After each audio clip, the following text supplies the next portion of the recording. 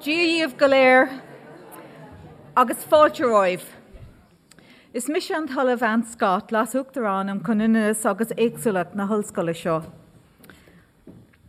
Agus is cúis áthas éadam fáilte chomh go dtí na hallscoil na Hair an Gaillimh an lá speisialta seo. My name is Anne Scott. I'm the Vice President for Equality and Diversity here at the University. And on behalf of the President and the University Management team, I'm delighted to welcome you all here today, both our colleagues internal to NUI Galway and also our external guests. We're absolutely delighted to welcome our panellists here this afternoon to share their views on equality in the workplace.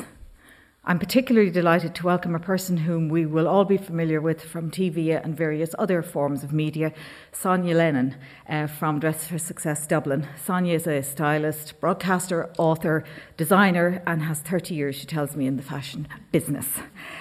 She also founded Dress for Success Dublin a number of years ago, and this is an organisation which NUI Galway this year are really proud to have developed a partnership with. I guess Dress for Success is focused on helping women achieve economic independence through re-entry into the workforce in particular, and the charity works to provide tips on interviews, help with CVs, general HR advice, but also style advice in preparation for interview. So we thought it would be a really nice opportunity to move Dublin to the west and to give a bit of outreach from our campus and indeed our own networks. So after our panel discussion today, Jo Walsh and her team are also running a student careers event which has been hosted by Sonia for our final year students at 4 p.m. this evening. And then in May, we will also have a community outreach where Dress for Success will work with 15 women identified by Imelda Byrne's team, and they will spend a whole day working with them around preparing for re-entry into the workplace. So we're really looking forward to that, and we're very, very grateful for Dress for Success agreement to work with us. And in addition to having Sonia today on the panel, we also have Angela Smith, the CEO, here today, and also Lisa Vaughan, the chair of the board. So I think we'll give them a round of applause.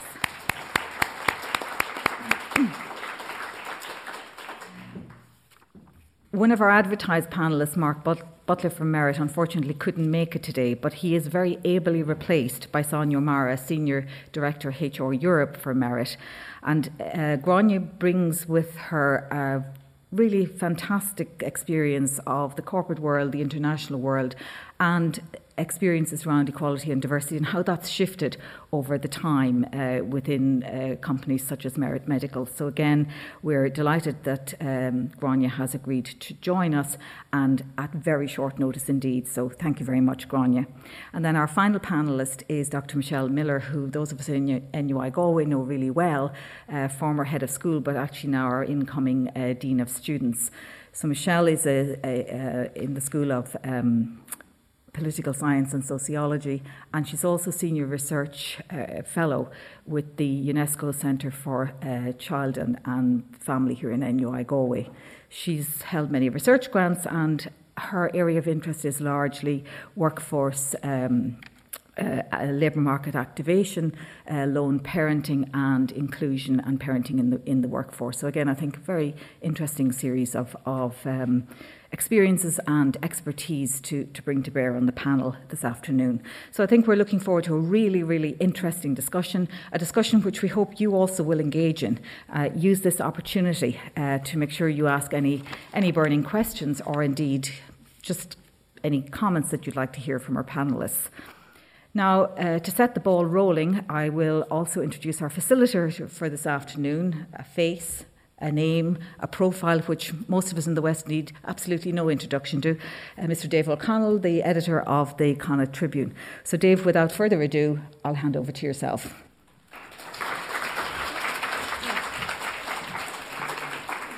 Thanks, Anne. I thought when you were introducing somebody that was 30 years in the fashion business, that was my introduction at that stage. But still, Dress for Success, they say, I didn't get the memo, Sonia, I'm sorry. This is the best that I can do. Can I invite our panel to the stage, if you don't mind? Can I think Anne has already introduced them to you, so you might give them a round of applause. That'll make it much easier as we're moving through.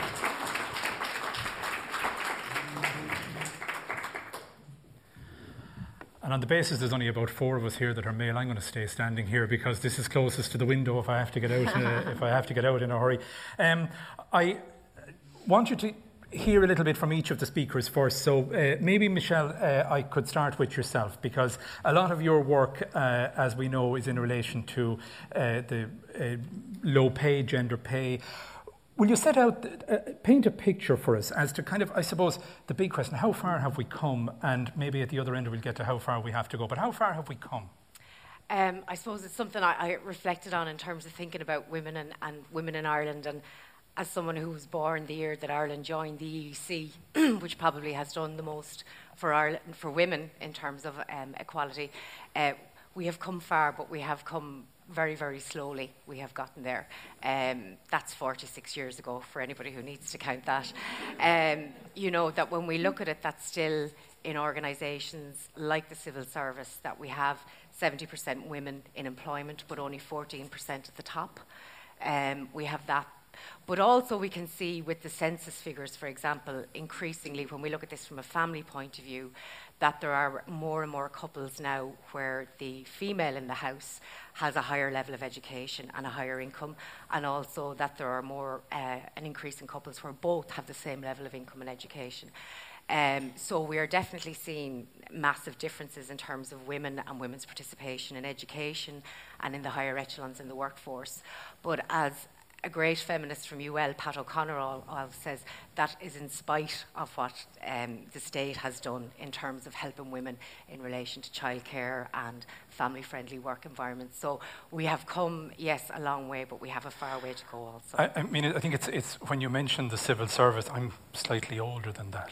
And I come from a generation where our parents, our mothers, had to give up the civil service when they got married. So it's not to slap ourselves on the back, but progress there has been, and maybe at the other end we'll get to where we need to get on this. But Gráinne, the med tech sector, nobody needs any explanation as to how important that is to Galway. But it's not the civil service, it's a relatively new operation. First of all, with Merit Medical, how many employees have you got in Galway? 950. And the breakdown male-female? So we have 51% male, 49% female.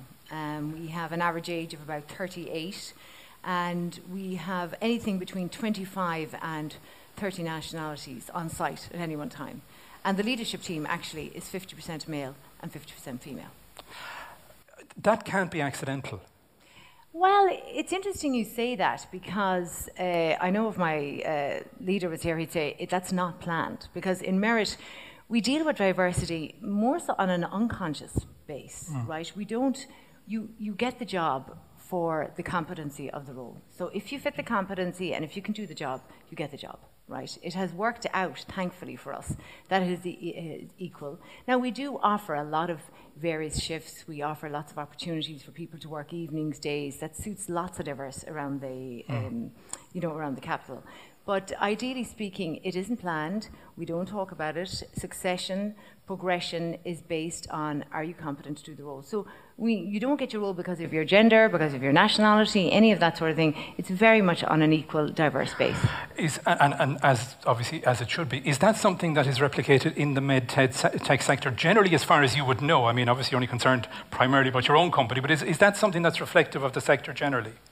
Well, I would say within HR, and having been in international companies for 20 years, this has definitely evolved over time, right? I don't think in industry diversity is so much an issue. It is inclusion is our challenge. We now have 25 to 30 nationalities, so how are we going to get them involved, etc.? So people, it's a war for talent out there at the moment. We are looking for everybody, anybody, putting in, by the way, everybody is growing. What's the email address?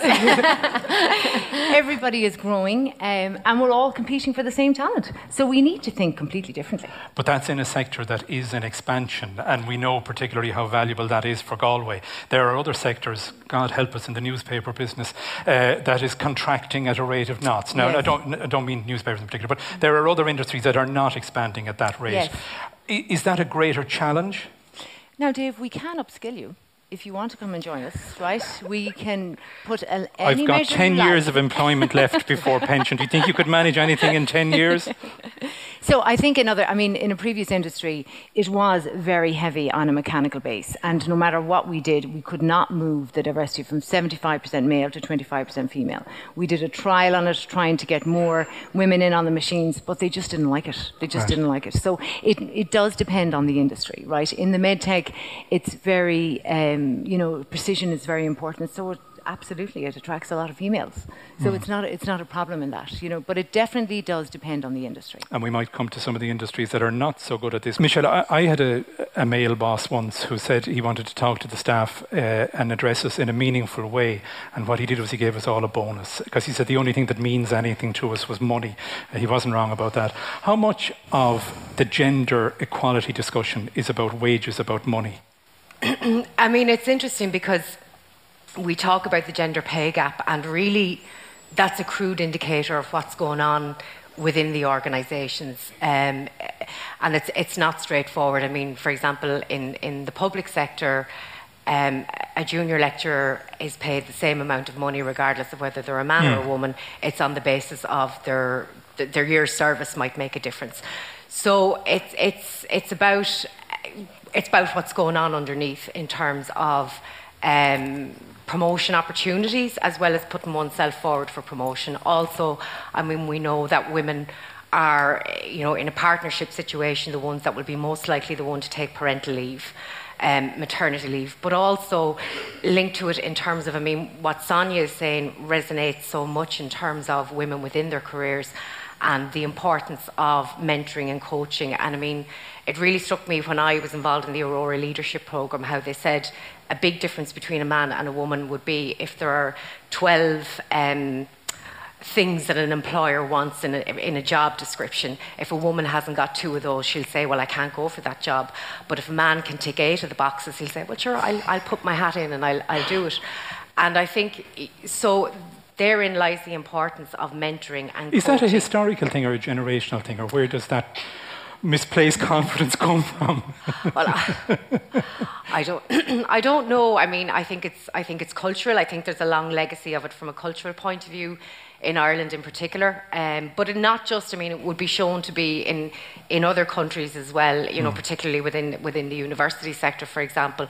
But we would see it, and I would see it in the mentoring that I do with younger academics here, in terms of not putting themselves forward, but also how we present ourselves, how we can be apologist almost for what we've done, instead of naming it and saying, yes, this is what I can do, this is what I have done. So there's a real important piece about that. But to go back to that, Dave, if we go back to 1973 being 46 years ago, like for many of us here in this room, we wouldn't have had female role models. The female role models many of us had were nuns in school.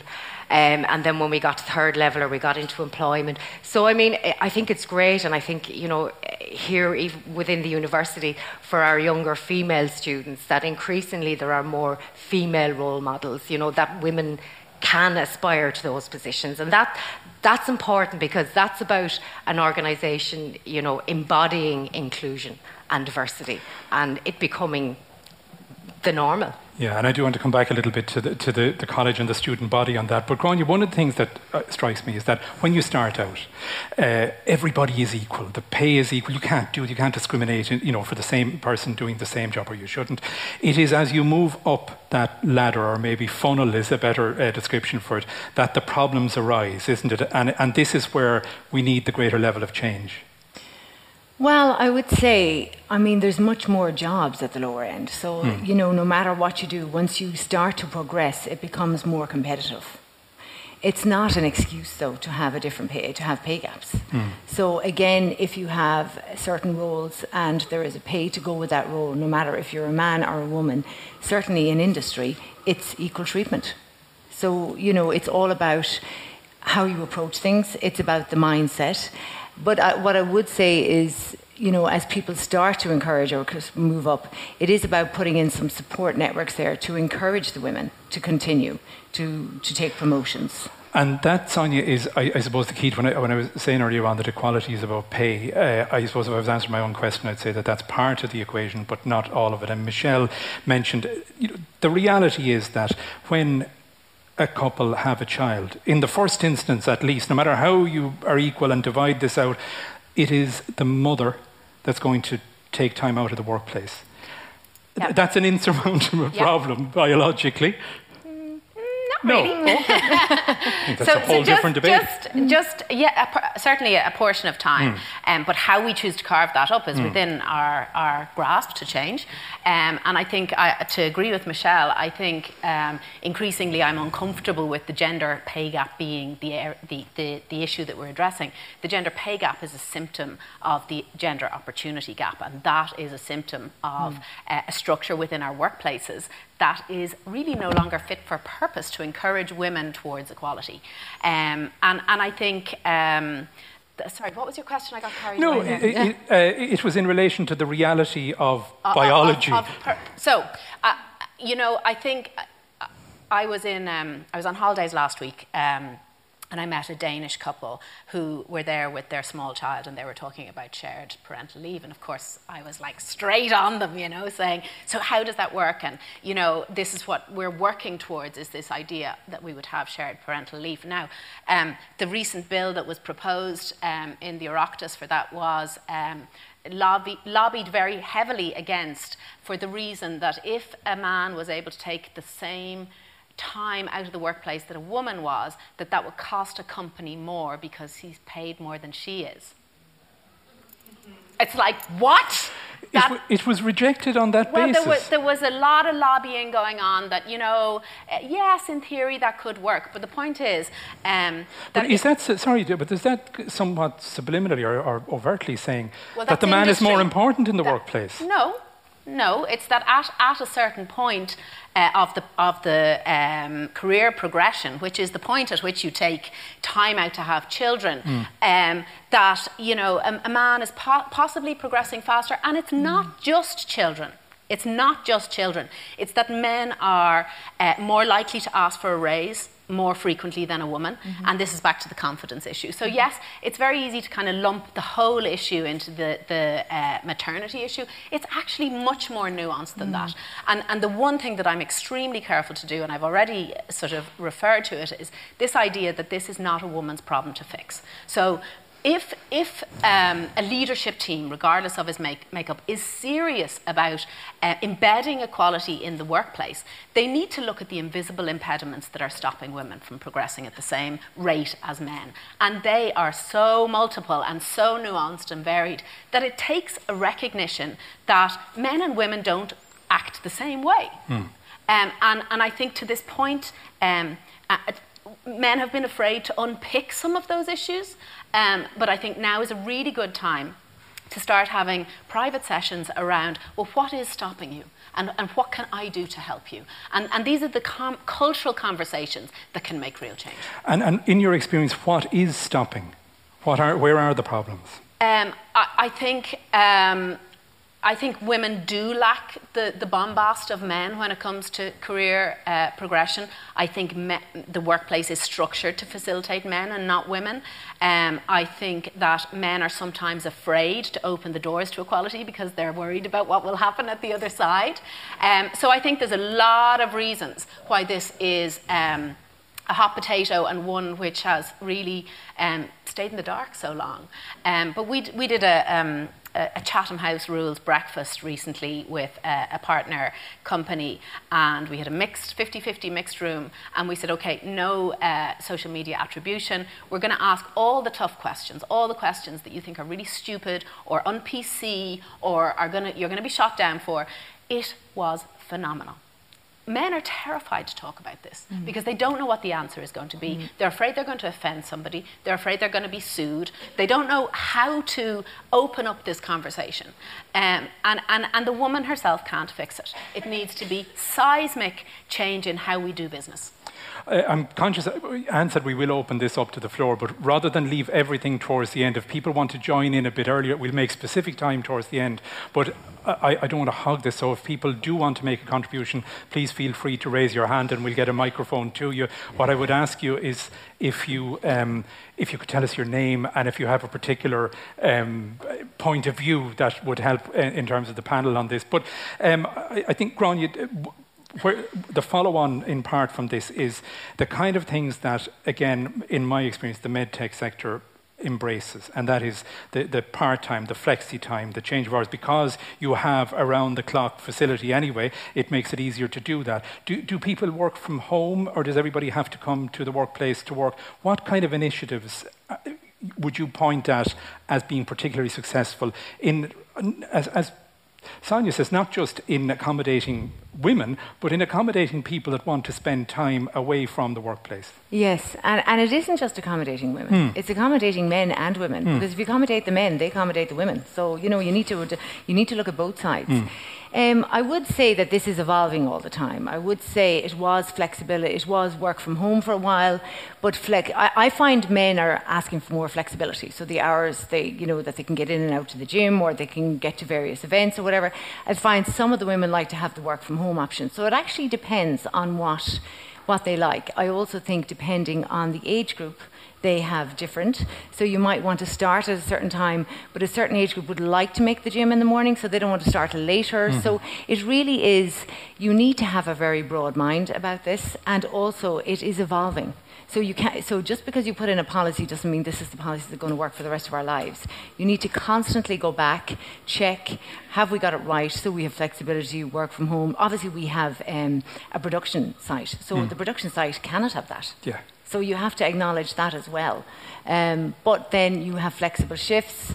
So it was a 5-day, they all wanted a 4-day. That worked for the business, great. They love their 4-day. So, they're all getting ready for the weekend on Thursday evening. And even that is a huge boost. So through the requests of the employees, trying to, and definitely having an open dialogue on this, definitely. With a company of 950 employees, can this drill down to a situation where individual relationships can be established, individual deals can be done, or does it have to have a greater number involved in that? You know what I mean? If somebody said, look, I can work school hours, or I can, my partner works Monday, Tuesday, Wednesday, can I do Thursday, Friday, Saturday? Can it work on an individual basis, or does there have to be a greater number involved in it than that? Oh no, it can work on an individual basis, as long as you're offering the same to everybody. Yeah. So as long as you're offering equal opportunity on that side. I'm still inviting questions. I have loads left, but I just don't want to do all of them myself. But Michelle, in thinking about this, I would suggest perhaps that it's easy to legislate above the water on this. The difficulty is what is below the waterline. What I mean is that nobody can consciously set out, or should consciously set out, to discriminate in whatever way in terms of pay conditions, work-life balance, but that we still have a distance to travel to get it right in reality. Is that the case? Yes, I mean, I would argue that we would, and I suppose in terms of my research and what I would look at is in relation to low-paid women or women who are returning to employment. And again, just even to think about one of the small pieces of work that Dress for Success do, I mean, there are so many barriers for returning to employment, but actually having the money to go out and have a dress or a suit to go to interview. I think of it when my own daughter got a job in a local restaurant and I had to spend €80 in pennies for black pants and black shirts. If you've been long-term unemployed, that is a barrier.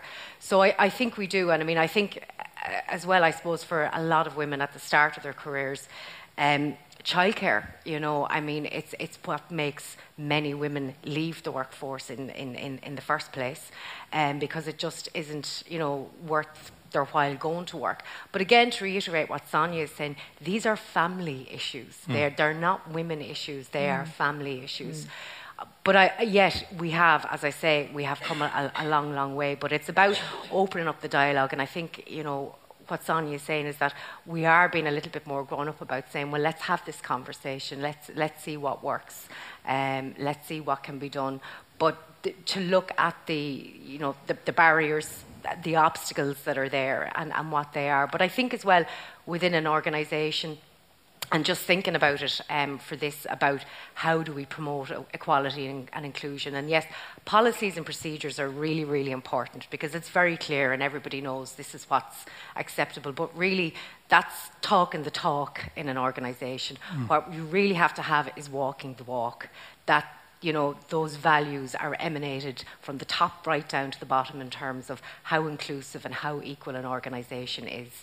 And what's okay and what's not okay. And that extends beyond women to disability, to ethnicity, to age and all of that. So we have, but we're having the conversations. You know, these conversations are taking place. Gráinne, when we were talking briefly beforehand, and we were talking about Merit Medical, and we talk about, you know, Michelle mentions, you know, the changing culture, changing multicultural society. We're gone from a homogenous country to a very much a multicultural one. Yes. Does that present added opportunity or added difficulty? I would say both. I would say that we run a Merit Manager Essentials course. So I would say that we have learned in the past number of years that teaching people to work with diverse teams, how to communicate with diverse teams, has definitely had to be added, right? So I think training the leaders to take this topic quite important. Is important. I think from a challenging perspective, if people are just new to Ireland and they're not used to the Irish, it's trying to, you know, give them a mentor and a buddy that'll help them settle in the system, tailoring some of the training that'll make it easier for them. So you do need to be very open and to see, okay, if they have, you know, if they've literally just arrived in the country, you do need to provide extra measures to make them feel comfortable. And in order to fulfil the requirements, you know, you're constantly expanding, and that sector is constantly expanding. Yes. You need overseas workers. There aren't enough here to fill all those gaps. Yes, and that's been going on for years, though. That's been going on for about 3 or 4 years. We'd have sourced certain competencies abroad all the time. Sonia, I mean, and again, I don't want to hold up the medtech sector as the shining light, but it is.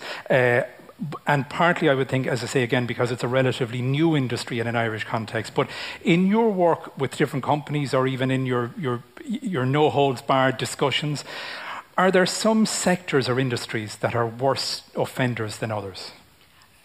Yeah, there are, statistically, given what we know, and we don't know as much as we will know post-mandatory pay disclosure, which I'm really excited about, because if we do it properly as a country, we end up with a landscape of salaries cross-sectorally. And we can start discussing money and merit and worth and value and earnings and revenue and all the stuff that women actually have a bit of an issue talking about money, much more so than men. So that's very exciting. But I suppose the pay gap at the moment rests at 14%. In sectors like financial services, it's up to 30%.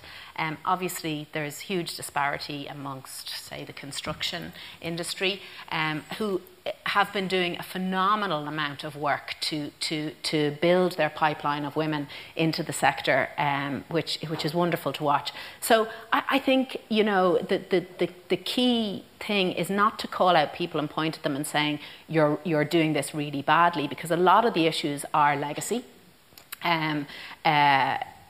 You know, the financial services sector was traditionally very male, so in a way they've come quite late to the equality party. It's more about, okay, this is your reality, for whatever reason, what are you going to do about it? But is a lot of that to do with, again, promotional prospects? Is that heavy weight of wage at the top end of the scale rather than further down? Yes, it is, but that's also a pipeline issue. Yes, so how do you bring the women up from the bottom up to the top? And the reality is women make up 50% of our society. So unless women are well represented at every decision-making table, then decisions are made skewed towards men. So it's really, really important for our evolution. Yeah, Michelle, it strikes me that if you're going to see the grassroots of change in any of this, you're going to see it in a university. Because that's where the careers start, that's where the careers are built. Now, again, I don't want to put you on the spot because there aren't exact figures in this, but just kind of anecdotally, Can you see change? Can you see sectors within here that would previously be male-dominated, now not so much so? Can you see women making different choices for themselves that, I mean, I don't want to say it was inconceivable a generation ago, but not far off? Yes, in some instances, I mean, and again, not with statistical perfection or anything like that, but yes, there's been a massive drive in the STEM area and we are slowly seeing an increase. But again, that's going to take time to trickle through. I suppose medicine is one where it's, there's a greater parity, but still traditionally, I mean, I teach in the arts and even teaching nursing students, and it's still, a greater proportion of female students there. So there still are sectors, where there's room for improvement. But again, I suppose I would go back to that in terms of role models and younger women and men seeing, that their possibilities are greater for them in all areas. But we're slowly seeing change. Yeah, Grania, you mentioned it earlier on in relation to Merit Medical is right up there, down the line, the whole way through. If that didn't happen, if that didn't evolve, do you in any way favour gender quotas? No, I mean, I really don't. I don't think there's any reason for it. I think you need to judge the people on the merit of what they can do, and you need to offer equal opportunities. And if there are certain, be it demographics or age group or sectors that require more encouragement to develop their career, know that and get out there and be proactive to help them build that through, which will help the So it's to facilitate rather than, I mean, it does strike me that sometimes the gender quotas it's a fairly ham-fisted way to try and rectify a problem. We hear a lot about it in politics in particular. It's going to apply in terms of people on tickets for the next election, but not the approach you'd favour. Well, no, but I do think it's. I mean, actually, this time last year, I was actually going for the interview for this role, and I remember the first question I asked, right, what's the demographics of the business? The first question I asked, and when they told me then the demographics, immediately it told me, though, the culture. It does give you an impression on the culture, how decisions are made, what is the balance around the table, what is the dialogue. So even though you're not in favour, I would say that it's proven a balance is always better. The more diverse that you have around the table, the better the decisions are. I'm conscious in time and I want to leave some time for that. Can I just ask you, each of you, the same question before we finish up? If there was one single change that you could make, and I might start, Michelle, with you on this one single change that you could make that would enable equality and inclusion, or further the development of equality and inclusion in Ireland, what would that be? Mine would be the sharing of the maternity leave. That would be, And would you go down this road that it would be mandatory, that it was divided? Yes, I think in order to start but I mean, again, I think from many families' point of view that it may very well be in their financial best interest for that to happen. But yes, that would be a very small piece. But yeah. Okay, Grania, what would you say? I would say that in businesses, the decision is at the top table here, and I think you need to keep talking about this all the time. And if it's not been spoken about, it'll be forgotten. So I think managers need to be held responsible for their statistics.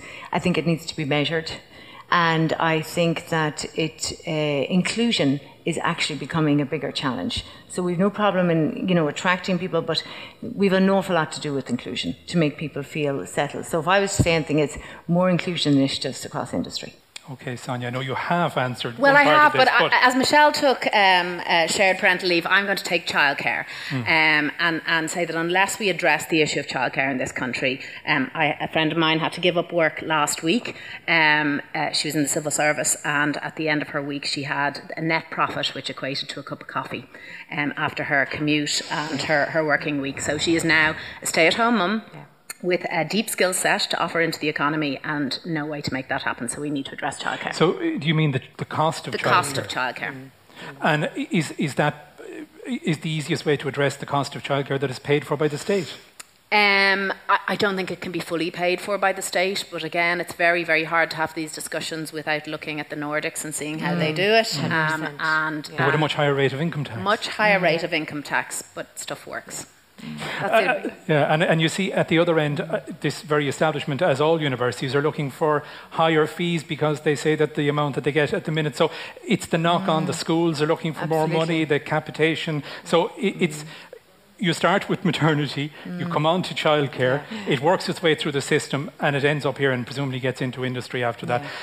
Can I thank our panel on your behalf? I know that we're not going to go away from this, but before we move on to the next session, can I thank Dr. Michelle Miller, Grania O'Mara, and Sonia Lennon, and thank you for your attendance.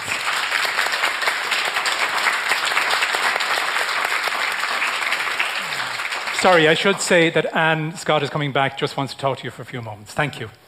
Thanks, Dave.